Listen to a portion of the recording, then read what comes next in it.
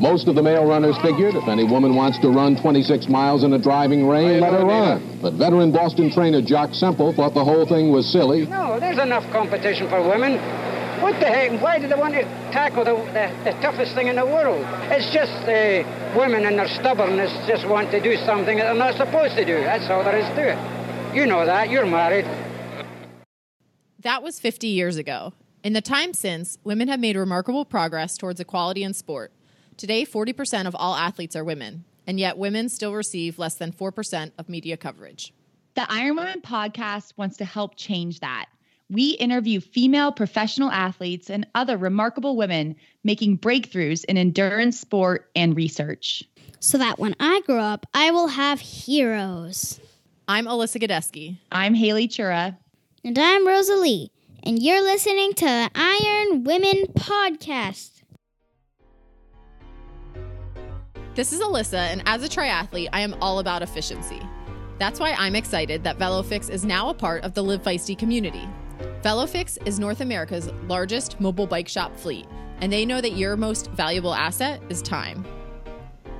VeloFix will meet you wherever you are at in your day so you don't miss a beat. Or if you have some time, you can hang out in the mobile bike shop and enjoy a complimentary cup of coffee to learn about the service being done. Interested? Here's how it works. Head to velofix.com or call 1-855-VeloFix, set your appointment, and the local VeloFix technician will come directly to you. Book your service today using promo code FEISTY so they know you're an Iron Women listener. The first 100 listeners to book today using promo code FEISTY will receive a major tune for the price of a minor tune. Again, that's velofix.com and promo code FEISTY to enhance your bike service experience today.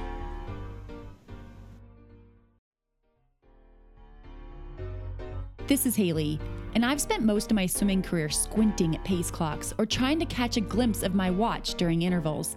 If you're like me and love knowing your swim splits but hate finding a clock, there's a better way. Form Swim Goggles are the first premium goggles with a smart display that shows your metrics while you swim. You heard that right. Form Goggles have a see-through display in one of the eye cups so you can see your splits, pace, distance, or any other metric right in front of you.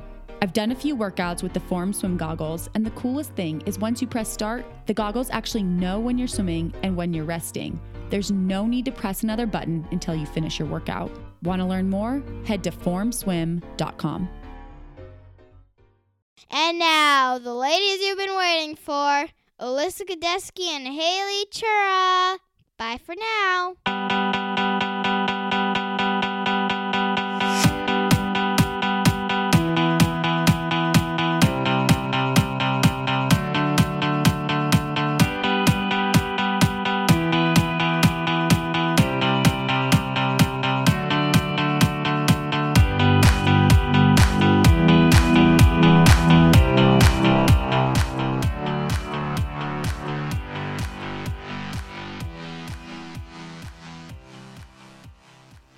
Hi, Haley. How's it going? Are you in your own version of like a post-desert running hangover after being at the Outspoken Summit for the last few days? How's it going? Alyssa, I don't think the Outspoken Summit can qualify as a 6-day stage race. It was only 3 days long, or I guess, 3 days because I was there on Friday. But I am a little exhausted. I mean, emceeing is not carrying a heavy backpack through the desert, but it does take a lot of mental wherewithal to like be on schedule, be ready to introduce who you're going to introduce, a lot of networking time. And I do think most people think I'm like this natural extrovert. And to be honest, I'm not to disappoint, but I'm not. So I'm doing a little bit of recovery time right now. You can see I still have my voice, which is great. I think I managed to get out of the summit without a cold, which is also fantastic. But I'm also very lucky that my coach, Matthew, like he wrote in a couple of easier days coming out of the summit. And I'm very thankful for that because I have needed the recovery. But it was an amazing time, as you can imagine.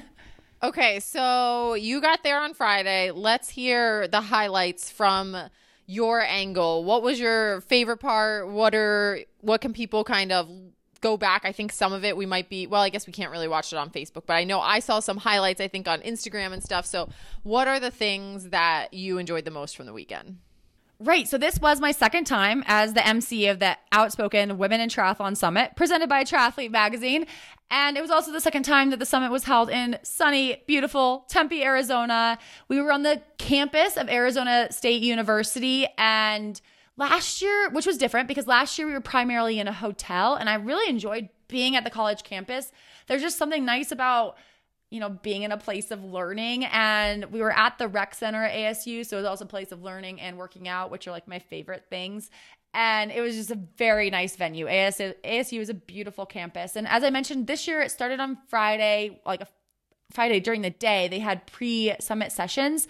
One was hosted by our show producer, Sarah Gross, and many-time champion Kona runner-up, Rachel Joyce, and they were hosting a summit on becoming a professional triathlete. And so myself and Sarah True, we dropped in on that session. And honestly, in just that hour that I was in attendance, I learned a lot from everyone's insight. And I think a lot of the skills that were discussed in that session, even though they were geared toward new pro triathletes or top age groupers who are getting into professional triathlon, they probably could be used for like any professional endeavor. Because as we've learned, a lot of the skills that we learn in triathlon are very applicable to life. So that was really cool that I got to see that. The other session was on diversity and inclusion. That was hosted by Lisa Ingerfield.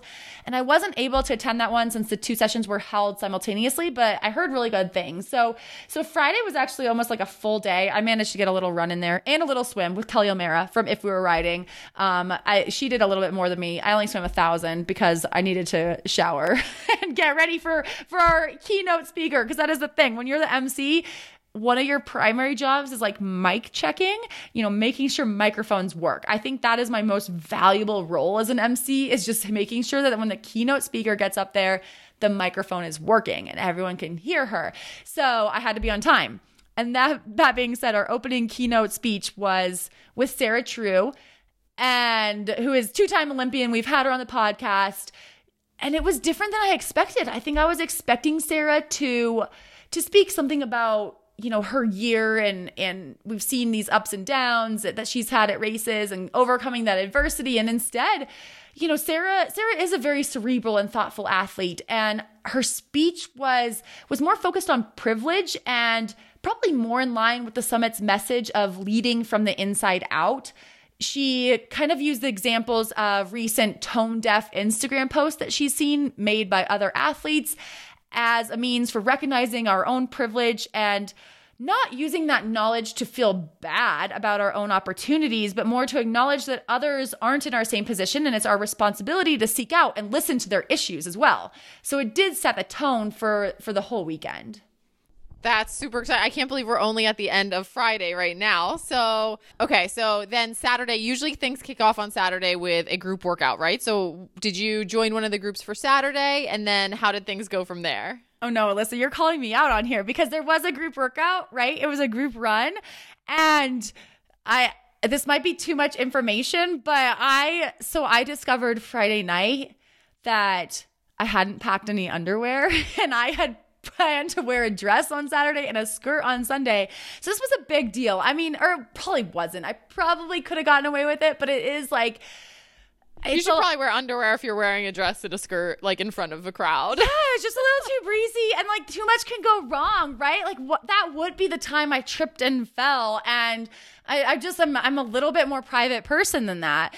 So I had to skip out on the group run to make a quick trip to Walmart to get some underwear. So I did have underwear on, everyone. Don't worry. But that is why I was not at the group run. I ran earlier on my own in the dark so that I could get to Walmart right when it opened. But I did hear great things about that group run. Is that too much to share on the podcast? No, and I did not mean to call you out for that. But let's give me the other two highlights. I know we had some people were returning, right, from the first year, but there were also a lot of like new speakers, and obviously the topics for this year were totally different. So did you talk to other people maybe like who were there last year as well, and like what did you guys think year to year? So last year's theme was more about the progression of triathlon, the history, the present, the future. And this year was more about leadership and leading from the inside out. And which again, I was a little confused about that meaning, but it was probably more leadership focused. So Saturday's session, I mean, we kicked it off with a keynote by Sally, who now goes by Sal Edwards, who is a pioneer in the sport. She was on a panel last year, very popular, ended up as a keynote this year. She is not one to be missed. And I believe they are going to hopefully release the audio from the summit for anyone who wasn't there, and that it's definitely worth listening to. Or going back to last year's, I think her interview we actually did include in a podcast episode, so definitely worth listening to. And she has, she's just an extremely successful entrepreneur and is very, very eager to share how she's done things and to help other women follow in her footsteps, which is wonderful. The other keynote that was highly anticipated was Dr. Rachel McKinnon, and many people might recognize her as the woman who won the Masters Track Cycling World Championship title. She won the 35 to 39 age group, and it caused an uproar because she is a trans woman. And she's also a trans rights activist and a philosophy professor at the College of Charleston. So she's very well spoken, very comfortable analyzing and conducting research.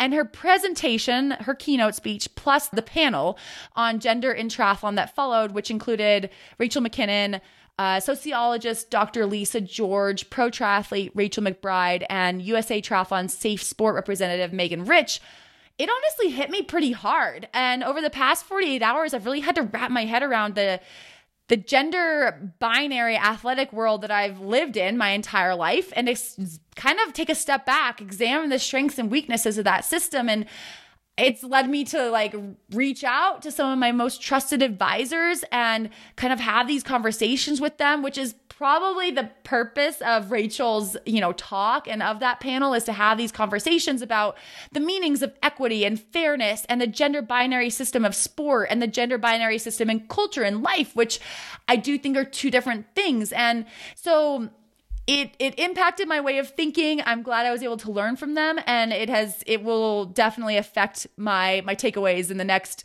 couple months, years, and just, I guess, all of my life to come. So it was very, very impactful. And I think we all will definitely look forward to hearing some of that audio if we can. So we will share those details with our listeners as it becomes available to us, and hopefully we will be able to share that audio, make that available for purchase later on. And Haley, I believe NCAA Women's Triathlon was a little part of this as well. Can you share that? Alyssa, the NCAA Women's Triathlon Championship was going on in Tempe, Arizona, right at the exact same time as the summit. And that was one of the criticisms of the summit, I think, was that we didn't organize a little field trip to go over there and watch those women compete, because it was fierce racing. I think a couple people did kind of skip out on some sessions. If I can go off of their Instagram stories, and to go watch the women compete. And so on Sunday, maybe they also had to pick up some underwear. Maybe they just, they didn't do it at 6 a.m. But yeah, no shame there. Sometimes you have to do what you have to do. So what happened though is that a lot of the NCAA coaches and athletes, I think they were actually given scholarships to attend the summit on Sunday. So their competition was on Saturday. On Sunday, the summit continued. We had more great keynote speakers. Colonel Yvonne Spencer spoke. Takima Dorsey, who we've had on this podcast. Alyssa, she is the best hype woman you've ever met. I don't know if we fully captured her enthusiasm in that interview. I'm gonna have to go back and listen to it, because she was making me feel good about myself. I mean, she was giving this talk on leadership, and we were all screaming and cheering and giving thumbs up, and it was most engagement I've ever seen. So if you ever need a hype woman, Dr. Takima Dorsey is your woman. But going back to NCAA triathlon, so we had all these coaches and athletes in attendance, and I actually had a quick chance to hear Dina Gardner and Nicole Welling. Sorry, her name escaped me there. So Dina Gardner is the Associate Athletic Director at Arizona State University, and Nicole Welling is the assistant coach of the triathlon team, the NCAA triathlon team at ASU. And ASU had just clinched their 4th consecutive NCAA Division I title the previous day. So they have been dominant. I mean, you have to think about those seniors have never lost an NCAA championship. That's incredible. And what was also wild was the NCC is Division 3. They had also won 4 years in a row, and their coach and the athletes were there. And they talked to us about NCAA triathlon, where it is. And right now, I think they have 31 of the 40 schools that they need to be a full NCAA sport. They have until 2024. So it's looking really good that they will become a full-on sport. ASU is like leading this initiative to get more teams, like get more schools adding the team. If you have any questions about putting together a NCAA team at your alma mater, there are people who will help, either through USA Triathlon. Nicole Welling would help you. I mean, I didn't ever even realize this, but Nicole Welling, who's the assistant coach, it was her master's thesis project, bringing a triathlon team to ASU. And then she got a meeting with the athletic director at ASU and basically brought it to life.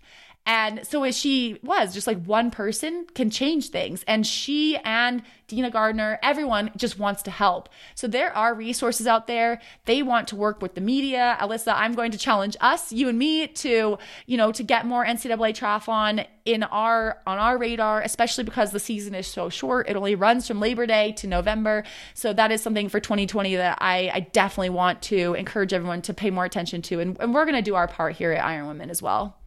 I love it. Well, thank you for sharing those details, Haley. And again, we will have more about the wrap up that comes from the summit in the weeks to follow. As we get that information, we'll get that to you. And we will also, I'm sure, soon have some information on the Outspoken Summit 2020, so everyone can block that off on their calendars early. And of course, thank you to Triathlete Magazine and all of the other wonderful sponsors that helped to bring that weekend to light. It was a good time. I hope to return for 2020, and it was so good to see so many familiar faces from last year, so many familiar faces from our podcast. I mean, to meet people that we've only interviewed and then to meet them in person.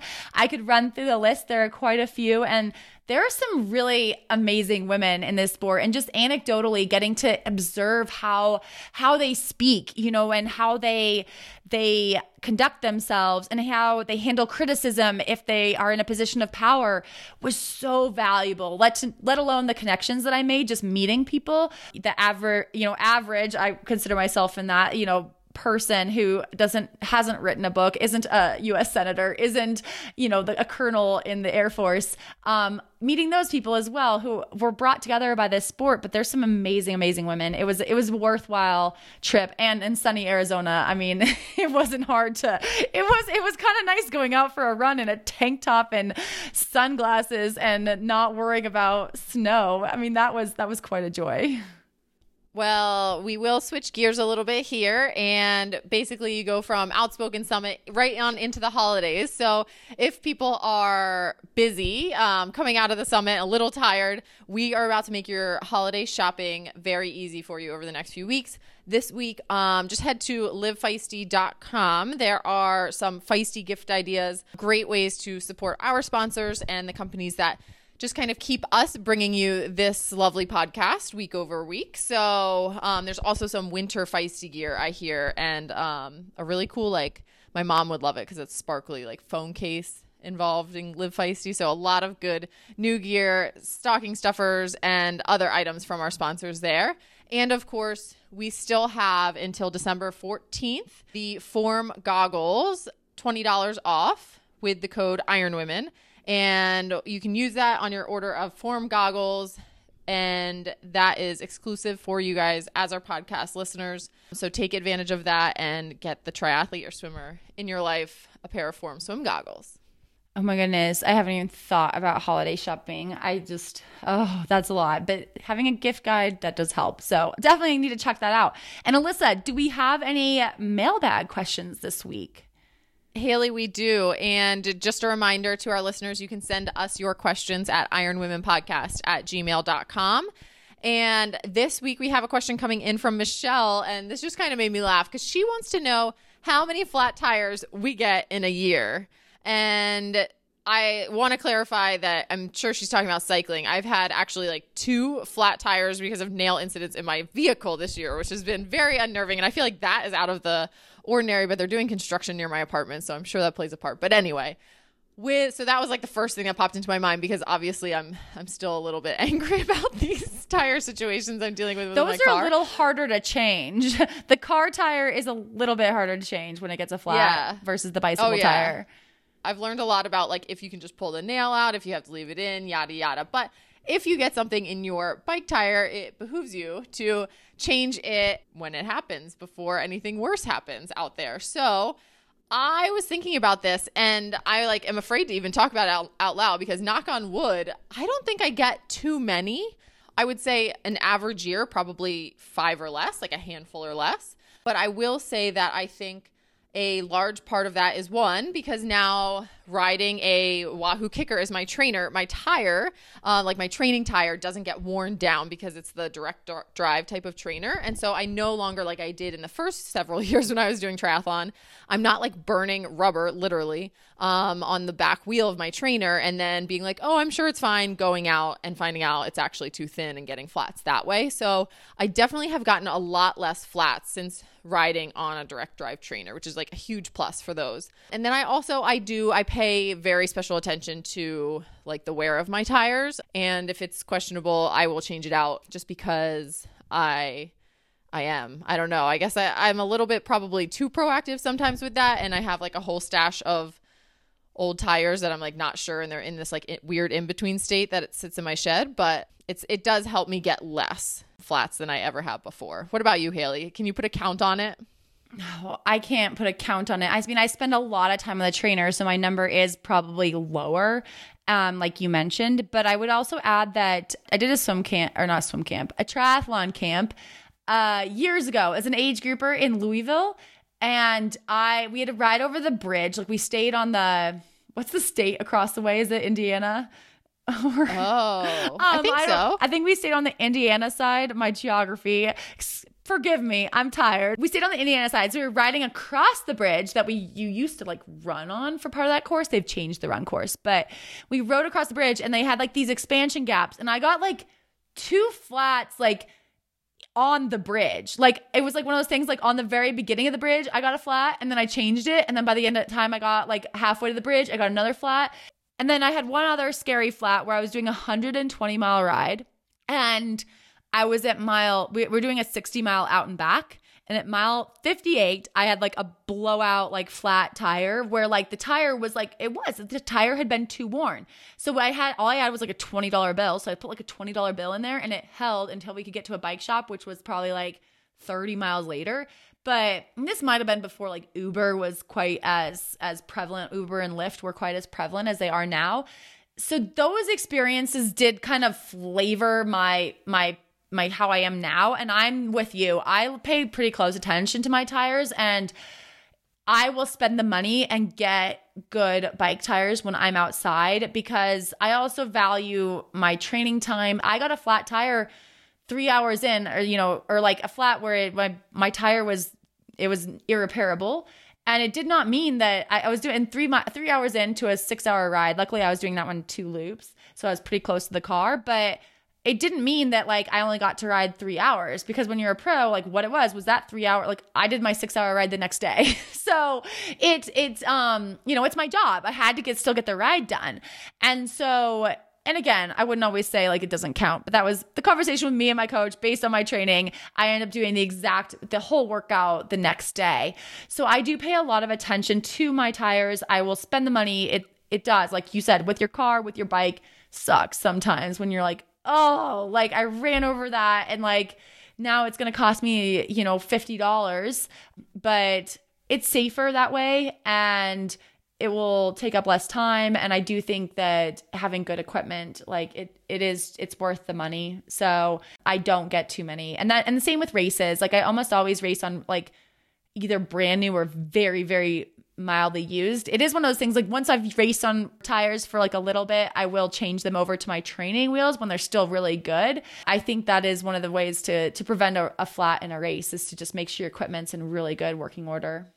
And as Michelle did point out later in her email to the mailbag, that even when they are a pain in the butt, they do teach you patience, endurance, and true grit, which is true. Like sometimes I do feel like when they can happen in succession. And then you really have to like, one, check all of your like gear and like figure out exactly what the problem is, because clearly what you're doing probably isn't fixing the overall problem there. But two, just having patience and like knowing that that phase will pass too is important. It's just like another step in the stone of becoming a true triathlete, I guess. Great question, though. I mean, that is an interesting one. Maybe we could do like an Instagram poll sometime to ask people how many flat tires they get. But like you said, it probably does depend also on where you live. If you have to ride through a construction zone all the time, your chances are a lot more than if you're riding on like the smooth roads of, some perfectly manicured area. If that's where you live, please tell me, because I'm going to move there. Please write in and tell us where that is, if it is.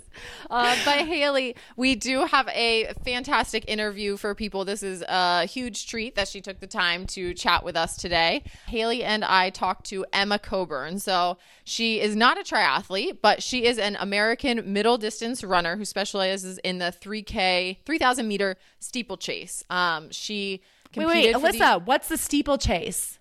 So the steeplechase is a 3,000 meter track race, and there are 28 barriers and 7 barriers followed by a water pit. And the water pit is 3.66 meters long, and each lap, the runners hurdle 4 barriers followed by a water jump. And the barrier heights for women are 30 inches. I'm giving that in inches because that is like giving me more perspective, but that's 0.762 meters. So it's like basically my favorite track event that there is to spectate. Super exciting. And I feel like that almost could count. I mean, that gets you closer to triathlon because you are running with wet feet. Basically, she's doing swim run is what we're trying to say. Yes, that is. Yeah, she is. It's swim run without the wetsuit and the pull buoy. Yeah, Emma just has no idea that that's what she's been training for all of her Olympic time. So she did compete for the United States in the 2012 London Olympics, the 2016 Rio Olympics, where she got bronze in the 3,000 meter steeplechase. And then she became, in 2017, the first American woman to win gold in a steeplechase event at a World Championships or the Olympics. And this year in the World Championships that was in Doha in September, she was the silver medalist. So Emma knows a thing or two about steeplechase, but she also knows a lot about sport in general, and she shares a lot of that with us here next. Earlier this year, our sponsor, Wahoo Fitness, did a huge giveaway here on the podcast. We caught up with Jen Matro, who won the Element Bolt bike computer. Jen, it's been a few months since you won our Wahoo Fitness sweepstakes. How has life been since you became a Wahhooligan? Alyssa, is it weird to say that I love my bike computer? The Element Bolt does it all. I can see any metric I need, power, distance, cadence, but I have to say that my absolute favorite feature is how you can enter a destination into the phone app and it will instantly create a route to guide you there with the Bolt. I used that a lot in Nice when I was there for the 70.3 World Championships. Thanks, Jen. We love hearing your feedback. If any of our listeners want to give the bike trainers, bike computers, and heart rate monitors that make up the Wahoo Fitness ecosystem of products a try, head to wahoofitness.com.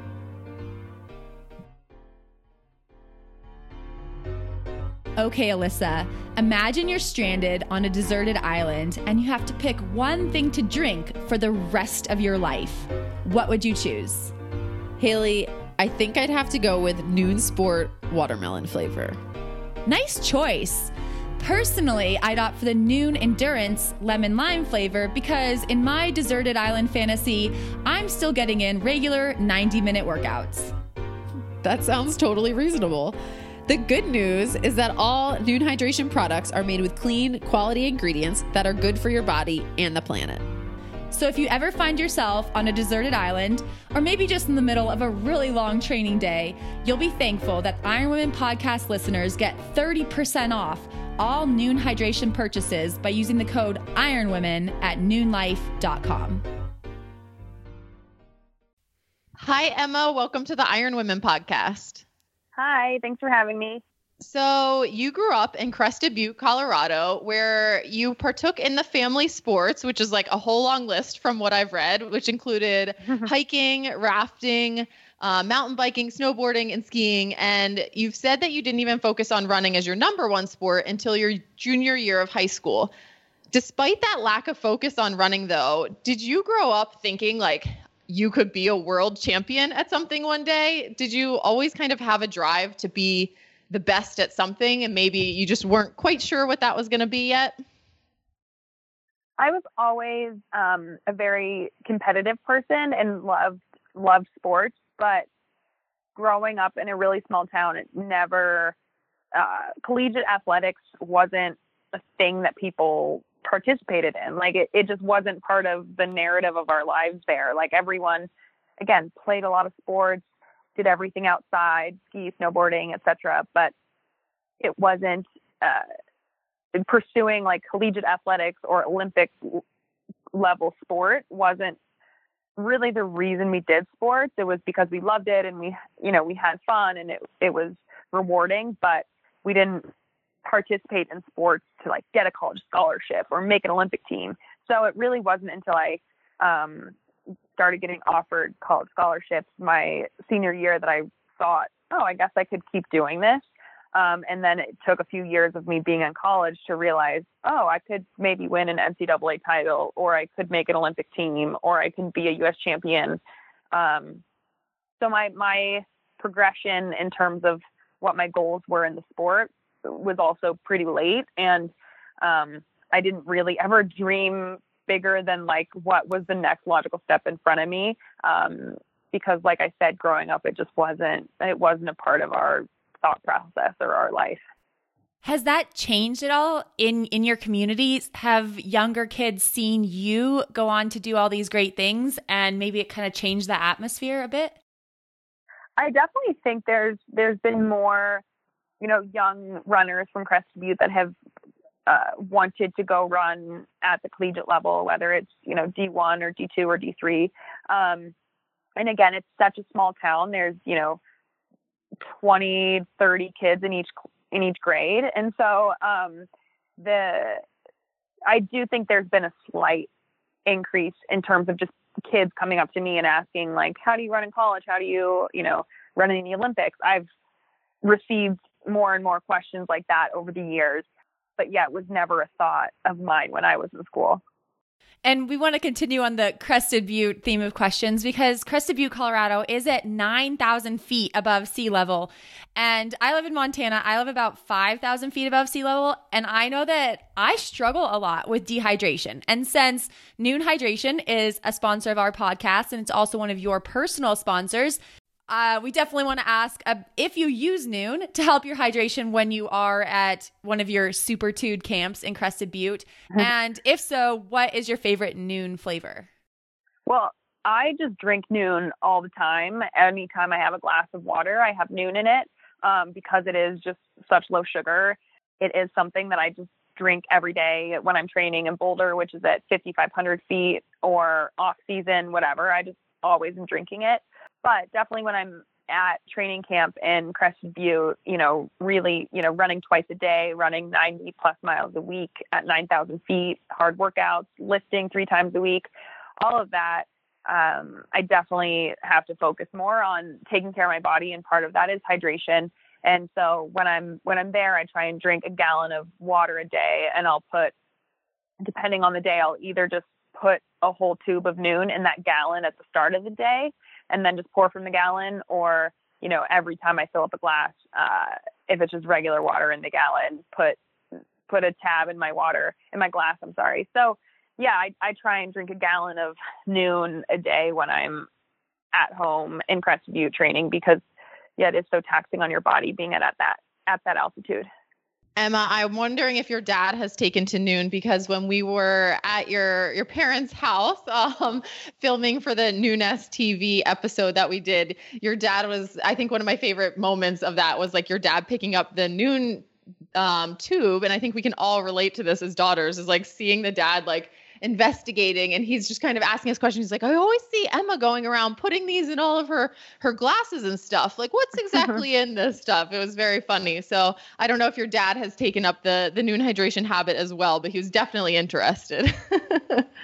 Yeah, I left a bunch of Nuun up there after altitude camp and after our filming of Nuun-esque TV.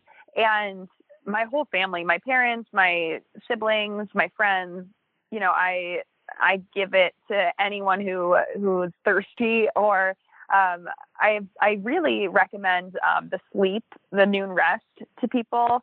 I give that a lot to my friends and teammates when we're on the road traveling in different time zones, and just you need that boost of, the tart cherry and the magnesium and all of that to kind of help get you sleepy and ready for bed. So I definitely share it with people, and my dad likes it, and he drinks plenty of it now, and as does everyone in my family.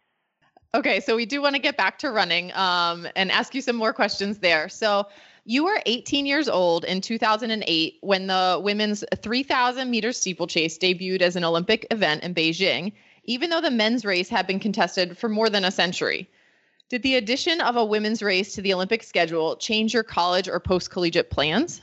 No, I did the steeplechase for the very first time the summer of 2007, and just because I was at a race and I was running an 800 and it was out of state. We had driven from Colorado to Albuquerque, and my dad didn't want me to just go there to run 2 laps. The only event that I could double enter in was the steeplechase. So I just tried it, and I ended up winning the race and qualifying for high school nationals. So I tried it really due to a scheduling conflict. And then a year at that national meet, I ended up getting 4th place. And that's when my college coaches started recruiting me. So I actually showed interest and showed skill and promise in it in 2007 before I even knew about, before I even followed anything about collegiate athletics or professional running, any of that. So it was kind of just lucky that I tried it out. And then I remember right before I went to college, I watched the Olympics, and my a woman that went to University of Colorado with me, Jenny Simpson, she was in those Beijing Olympics. And my dad was like, "Oh, she goes to Colorado. She's going to be your teammate." And I was like, "Oh, cool." And definitely didn't connect the dots on how lucky that I was that I happened to excel in an event that now suddenly got to be a part of the Olympics. And so, it was more just serendipitous that I excelled in that, and that it was in the Olympics at the right time for me. And since you now have several years of steepling under your belt, do you have any ideas on why it took so long to add a women's race? I know the marathon wasn't even added until 1984, I believe, Olympics. So it just seems crazy that it took until 2008 when the men's race was happening since the first modern Olympics in Athens. Yeah, I honestly have no idea why it took so long. I think I was 17 when I watched those Olympics and genuinely knew nothing about Olympic level running, professional running. I wasn't a kid that followed the sport growing up. And so I didn't know the reason then, and I frankly don't know the reason now. And I made the Olympic team in 2012 and in 2016, and hope to make it in 2020. And I'm just happy that it's there and that it's in the Olympics. I haven't really questioned the past life of it. And Emma, so in 2012, when you made that first Olympics team for yourself, you were 21 years old and you were the youngest runner on the American team at the London Olympics. So in that event, you finished 9th with your then personal best time of 9:23 in the 3K steeple. So what was it like to be, 21 years old in the London Olympics, but you were the youngest? Were you just soaking everything in at that point? Or were you just kind of focused on your next Olympics, and that would be to come in 4 years? What was your thought process? There were a few younger track athletes, jumpers or relay members, but I think I was the youngest individual runner for Team USA, and I didn't really think about it. I had made the world team the year prior and had won 2 US titles and was the only American to make the final at Worlds in 2011. So I kind of felt like me being there is where I belonged. And it definitely, I remember looking down the starting line at those Olympics and thinking for the first time in my international career, okay, I belong here. I can do this. I got 9th and ran a great time for me at the time, but it was just very logical. It all felt like, okay, I worked hard. I ran this time. Of course I should be here. It was all very businesslike. But then the most kind of magical moment for me of those Olympics was when me and a teammate from Colorado both qualified, and we walked the opening ceremony together. And she and I are juniors in college, young athletes, she's the same age as me, and Shalay Kip, and we walked together, and we were just like blown away of just, that was kind of when it hit us of like, oh wow, we are Olympians. This is incredible. And then when it came time to race, it was just, all right, I've raced this race a million times before, and just go to work and get it done. And it all became very logical, but it was incredible doing the opening ceremonies. And then in 2016, I skipped the opening ceremonies, and that trip was much more about winning a medal. The first Olympics was about, being grateful for being there and just trying to compete the best that I could. But the second Olympics was about being focused on winning a medal, and I was able to win the bronze, which was cool. And that does lead us into our next question about the 2016 Rio Olympics, where you became the first American woman to ever earn a medal in the 3K steeple, that bronze medal you just mentioned. And then a year later, in 2017, you lined up for the World Championships, winning that race and becoming the first American woman to win a gold medal in the 3K steeple at either the World Championships or the Olympics. So in these races, you were lining up against Olympic champions and world record holders, all of whom had run faster than you ever had prior to those race days. And we all love a good underdog story, but as hearing you speak for the last couple of minutes, my hunch is that you never saw yourself as an underdog in these situations. Can you talk a little bit about lining up against the best competition in the world and the confidence that you carried into those race days? Yeah, I'm a very logical person, that I just think back to the workouts that I've done, and I think back to my training, and I think that's part of why I've had a really consistent career as a runner, and I don't have that many races that I bomb. And I think part of that, is just that I'm logical, and I like to think back of what my workouts were and what my training was. And my coach, Joe, who's my husband, he says, like, confidence is earned. And so I want to be able to get on that starting line and know that I've earned the right to feel confident about myself. I know that I've worked really hard to feel ready to race. And in high school, I was like a nervous wreck when it came to racing. I hated racing, and it's because I didn't train at all. So every race was just scary because I didn't have the preparation. I didn't know how it was going to go.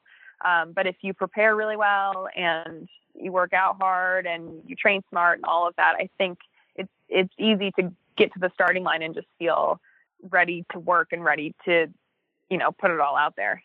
I love that. And Emma, we're now talking to you in about mid-November, which is about 7 months away from the U.S. Olympic trials for track and field. So what's life like for you right now as you're preparing for those races? Yeah, I just started. I've basically been running since the World Championships at the early October. I've been running since then, taking days off here and there and going on vacation and having fun. But just this week, we started practice with gentle workouts and a more structured training. And so from now until the Olympic trials, which are at the end of June, I believe, I'll just be ramping it up every week, getting a little bit harder. I'll be getting fitter. But it's a pretty gentle progression. And like, I'm only running probably 60 miles this week, but I'll end up running 90 miles, through this progression, and then stay there for a while. And so just building mileage, building intensity. We do have indoor track, which is in February, and I'll probably do a race there, but it's pretty low key. So yeah, just really all eyes on June and trying to make my third Olympic team. Emma, you recently ran in Doha, Qatar for the IAAF World Championships, where you placed second.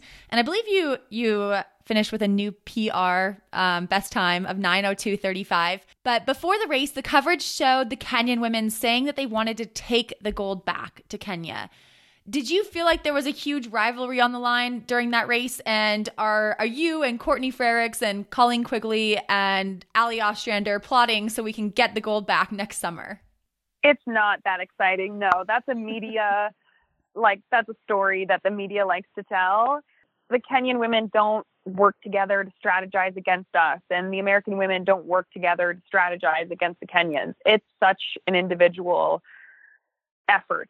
And of course, I hope that me and Courtney and Colleen and Allie and Mel Lawrence and Shalea Kipp, I hope all of us can, make Olympic teams and win medals and be successful. But it is such an individual thing. And I laugh because I've been asked so many times about that, what you asked about the Kenyans. And when you speak to them, there's not a rivalry. I mean, yes, we'd like to beat each other, but there's not like this big Kenya versus America battle happening at all. And that's just kind of I think it's like a media-driven narrative. But yeah, I would like to win another medal in Tokyo. That's what I'm training for, and that's what my standard is. And I'll be disappointed if I don't win a medal. And am I exclusively striving for a gold medal? No, I think being on the podium is such an honor, and I would love a gold medal. But yeah, I'm just really seeking that podium again. I guess I'm not too surprised that the media was skewing that story a little bit, but it did give a pretty exciting build into that race, I have to say, for those of us who are watching. So, so it worked. Yeah, exactly. I guess they accomplished what they want with that. Along the lines of the steeplechase being one of, I feel the more exciting events that happen in track and field. Recently, the World Athletics Diamond League, which is track and field's premier worldwide race circuit, announced that it was cutting the women's and the men's steeplechase, along with 3 other track and field events, from their full schedule. So we think we understand that this means that steeple athletes will still compete in some of the Diamond League meets, but you won't be accruing Diamond League points or compete in the Diamond League final, and prize money for the event from the Diamond League will decrease about 30%. So I guess, are we correct? And what is your reaction to this news? It's super frustrating, and the rationale is that they want a 90-minute TV window instead of a 2-hour TV window, and to achieve that goal, they're cutting events, and I just think it's really unfair to athletes and to the sport to punish athletes and specific event areas instead of thinking about how they can change the production, change replay, make there less time in between events, to just do a little bit more self-reflection on their productions, and less about being so demeaning to the athletes in their events. They blame the athletes for not promoting ourselves and for not having better social media and for not branding ourselves, and all of this is a reason why our specific event areas are considered boring. And I think that's a pretty lame excuse, especially since social media has only been around for 10 years and track and field has been around on television for decades successfully. So yeah, it affects a lot. It affects the growth of the sport. Those specifically the discus, triple jump, and steeplechase, we train so specifically for that event. And it's hard. A discus thrower can't just go and throw javelin. You can't transition into another event when you're so specifically trained for one event, and in a technical event, I should say, like those 3 I mentioned. So they're just killing those events, because what athlete is going to want to compete in an event that doesn't have prize money, that doesn't have exposure? What brands are going to want to give contracts to athletes that aren't getting the same exposure as the athletes that are in the Diamond League? And then again, it's a ton of money that I'm not sure how it will all be. They claim they're going to find ways that the cut event areas will be able to earn that money, but that's to be determined still. And so I don't have a ton of faith that it's going to be dime for dime exact. And yeah, it's frustrating, and I feel upset because I've done a ton of, free promotional work with the Diamond League and with the IAAF, and they've exploited and used my social media and my channels to promote themselves. But then they say, mine isn't good enough anymore, and that they, that my event is boring. And I know it's not about me, but it just is upsetting. That seems crazy. I think you have like 300,000 Instagram followers. Like what is the bar? I mean, I can't even think of another athlete who has more. Yeah.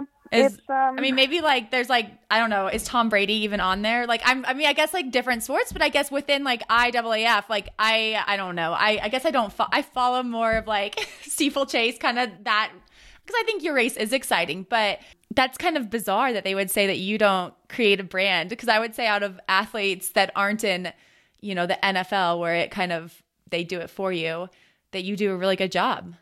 Well, thanks.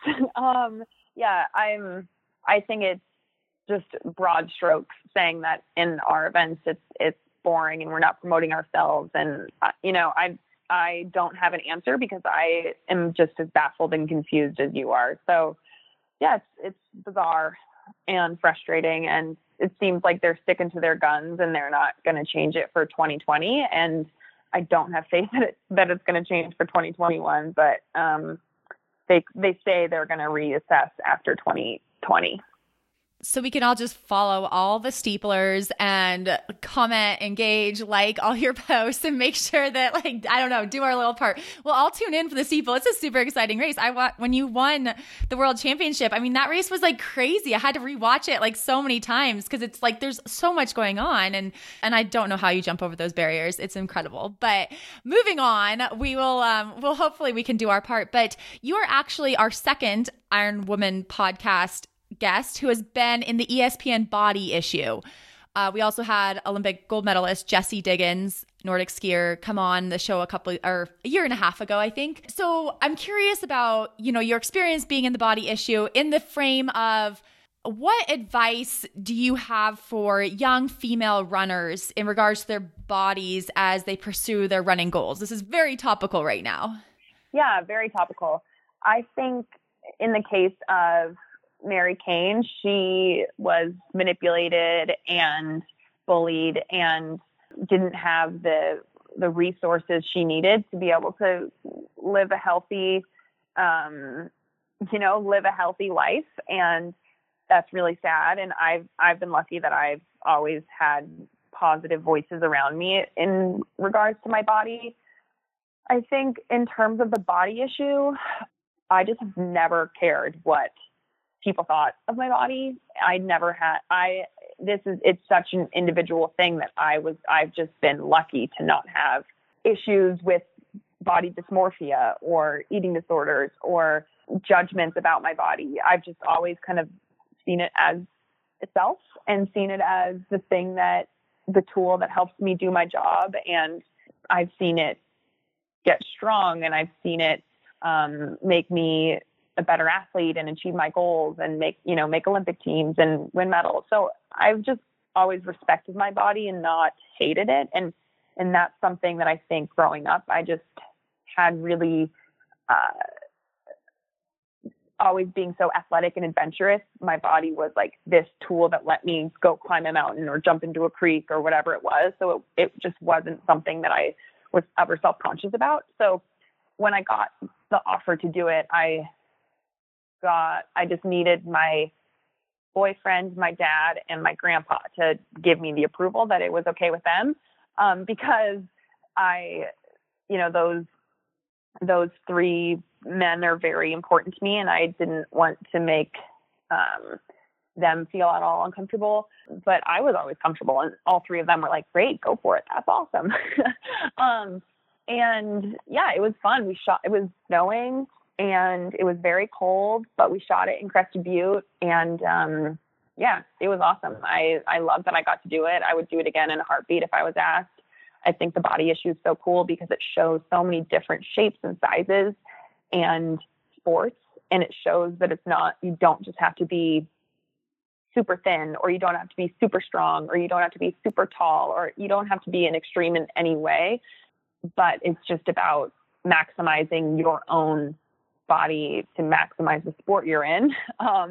And so, yeah, I enjoyed it. And I think the Body Issue is such a cool concept that I was really happy to be a part of it.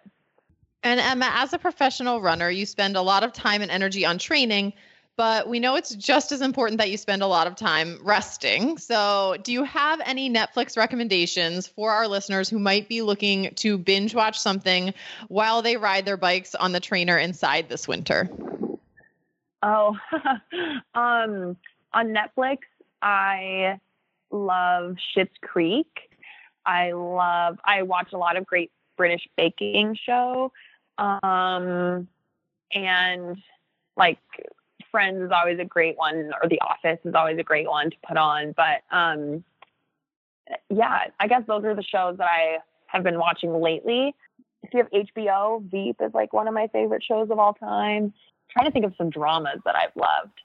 I love all these funny shows and they are great, but I've found that like if I try to watch them like on the trainer, like Alyssa mentioned, like while we're riding the bike, you know, during the winter, like in my garage, I start laughing too hard and it's like impossible to even do an easy ride. So maybe these are best for like, downtime.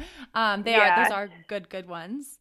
One other question I did want to just touch on really quick. We know we're at the end of our time with you, but your group that you have, like you have built this group of primarily female athletes and runners that train with you. And so I'm curious about, you know, I guess the short version of how you went about creating the group and how that kind of group mentality has yielded some of the major successes we've seen you have in the last couple of years. Yeah, I left my previous coaches after the Rio Olympics. And my husband, Joe, started coaching me, and a friend of mine who I had raced over the years, Aisha Lear, reached out because she was looking for a new change and a new coach. And she came out to Colorado, and that was the fall of 2016. Then our group just slowly grew, and now we've been a group for 3 years and have a really great group of women covering everything from the 800 up to the marathon, and everyone is super positive, really hardworking, funny. We laugh a lot, honest. Everyone is really eager to like get their max out of themselves. And so it's just a really positive training environment where, you know, we show up, do our work, we don't complain, but then we also enjoy it and have fun with each other and support each other. So it just, part of it is the people that, you know, we turn down a lot of people, but the people that we have had in our group, it's just positive and physically talented, but also the right personalities to match the team culture we want. So yeah, we're very happy, and we work hard at, you know, creating an environment that creates success. And I think Joe has done a great job at that, and I try to work really hard at that. And just, very proud of the girls and proud of our team. And when you say you turn down people, is there like an interview process and it's about like synergy? And do you do like some, you know, practice workouts together? And if, you know, things aren't working, it's just like, sorry. No, I just think we race each other enough on international circuits or domestically that you just start to get to know people. And it's usually, if we're turning someone down, it's that, you know, our skill sets don't quite match up, or we don't, timing isn't right or whatever, but we actively pursue people who we're friends with or whose personality fits. For example, like Corey McGee or Dominique Scott, I raced both of them and knew both of them through the circuit, but like we reached out to them to see if they wanted to move out to Colorado because we thought physically they're a fit. And then I just knew their personalities, that they were really sweet girls that were willing to work hard. So it's not turning someone down because they're, you know, we explicitly hate them or something, but it's just maybe not actively pursuing someone unless we know they're a really great fit. That makes sense. And you don't want to grow too big, too fast, that kind of thing, and risk a good thing when you have it. But I think it's fun to watch you guys on social media, you ladies on social media. And it seems like it's very successful formula you have going on right now. So keep it up. Thank you so much. Thanks for having me, and talk to you guys soon. The Iron Woman podcast is proud to be supported by Zealios Skincare. Zealios products are designed and tested by champion triathletes like myself. I know I can count on their high quality and long-lasting ingredients to stand the test of the hottest, sweatiest days when I'm racing and training. Have the peace of mind to perform at your best without worrying about your skin and hair products. The products you won't want to train or compete without include Sun Barrier SPF 45, Betwixt All Natural Chamois Cream, swim and sport shower products, and body lotion. You can get 20% off at teamzelios.com by using the code IRONWOMEN. Yep, you heard it right. Get 20% off your Zelios order with the code IRONWOMEN at teamzelios.com. Okay, Alyssa, one of my big takeaways, I don't think this was meant to be a big takeaway, was that Emma drinks a gallon of Nuun every day when she's at altitude. Do you do that? I mean, that's a lot. Haley, after she said that, I actually did start looking at how much I was drinking because I felt like I drink a lot of Nuun, but I was like, man, a gallon is a lot, right? So I have a bright pink hydro flask that I use a lot for my Nuun drinking when I'm at home. And it's 32 ounces. And I drink, I would say, 3 of those usually a day. And that is 3/4 of a gallon. So I am not quite at Emma Nuun drinking status, but I guess I'm at sea level. So I don't know what the conversion there would be. But I think the thing that is clear is that we love our Nuun. I know. I want to try that sometime. Maybe I'll just get a gallon jug and just put an entire tube of Nuun in there and try to drink it. Like, that's also an unusual way because I'm like a glass by glass or water bottle by water bottle kind of person. That kind of seems like it might be kind of like wildly, what do you call that? Like, I can't find the word, but feel good, you know, where you like dump the entire tube. Oh, yeah. And then you get to watch all the effervescence. Yeah. That's got to be therapeutic. Yeah, therapeutic. That's the word I was looking for. Maybe I'll try that this week and I'll report back. And if our listeners, if you guys would like to watch the episodes of Nuun TV that Emma is hosting, the first one with myself and the second one with other pro triathlete Kayla Kobelin that we've had on the Iron Women podcast as well, you can go to nuuns.nuunlife.com. And you can also, please, try to drink, do the gallon Nuun challenge and report back to our mailbag, ironwomenpodcast@gmail.com. Tell us how it went. If you're suddenly running like Emma, I mean, it might be the key. Just make sure you're spreading the gallon out over the course of the day, you guys. Don't try and drink it all at once, please. Safety first. Oh, I know. We need a lawyer on staff here for me. But and also, if you can leave us a rating or review on your iTunes or podcast app of choice, and also our Patreon account. We totally love our Patreon community. Thank you so much to everyone who supports us. If you do want to join that, it is patreon.com/livefeisty. And we're thankful for all of our sponsors and our supporters and our listeners. Thank you for listening. All right, Haley, I hope that you are enjoying the last few big training days before hopefully you're tapering soon for California International Marathon. Oh my gosh, I forgot I was doing that. Thanks for the reminder. Oh man, I should have been running more this past weekend. No, sorry to bring you back to reality, but we'll chat with you more about that and find out how that's going next week. Bye, Alyssa.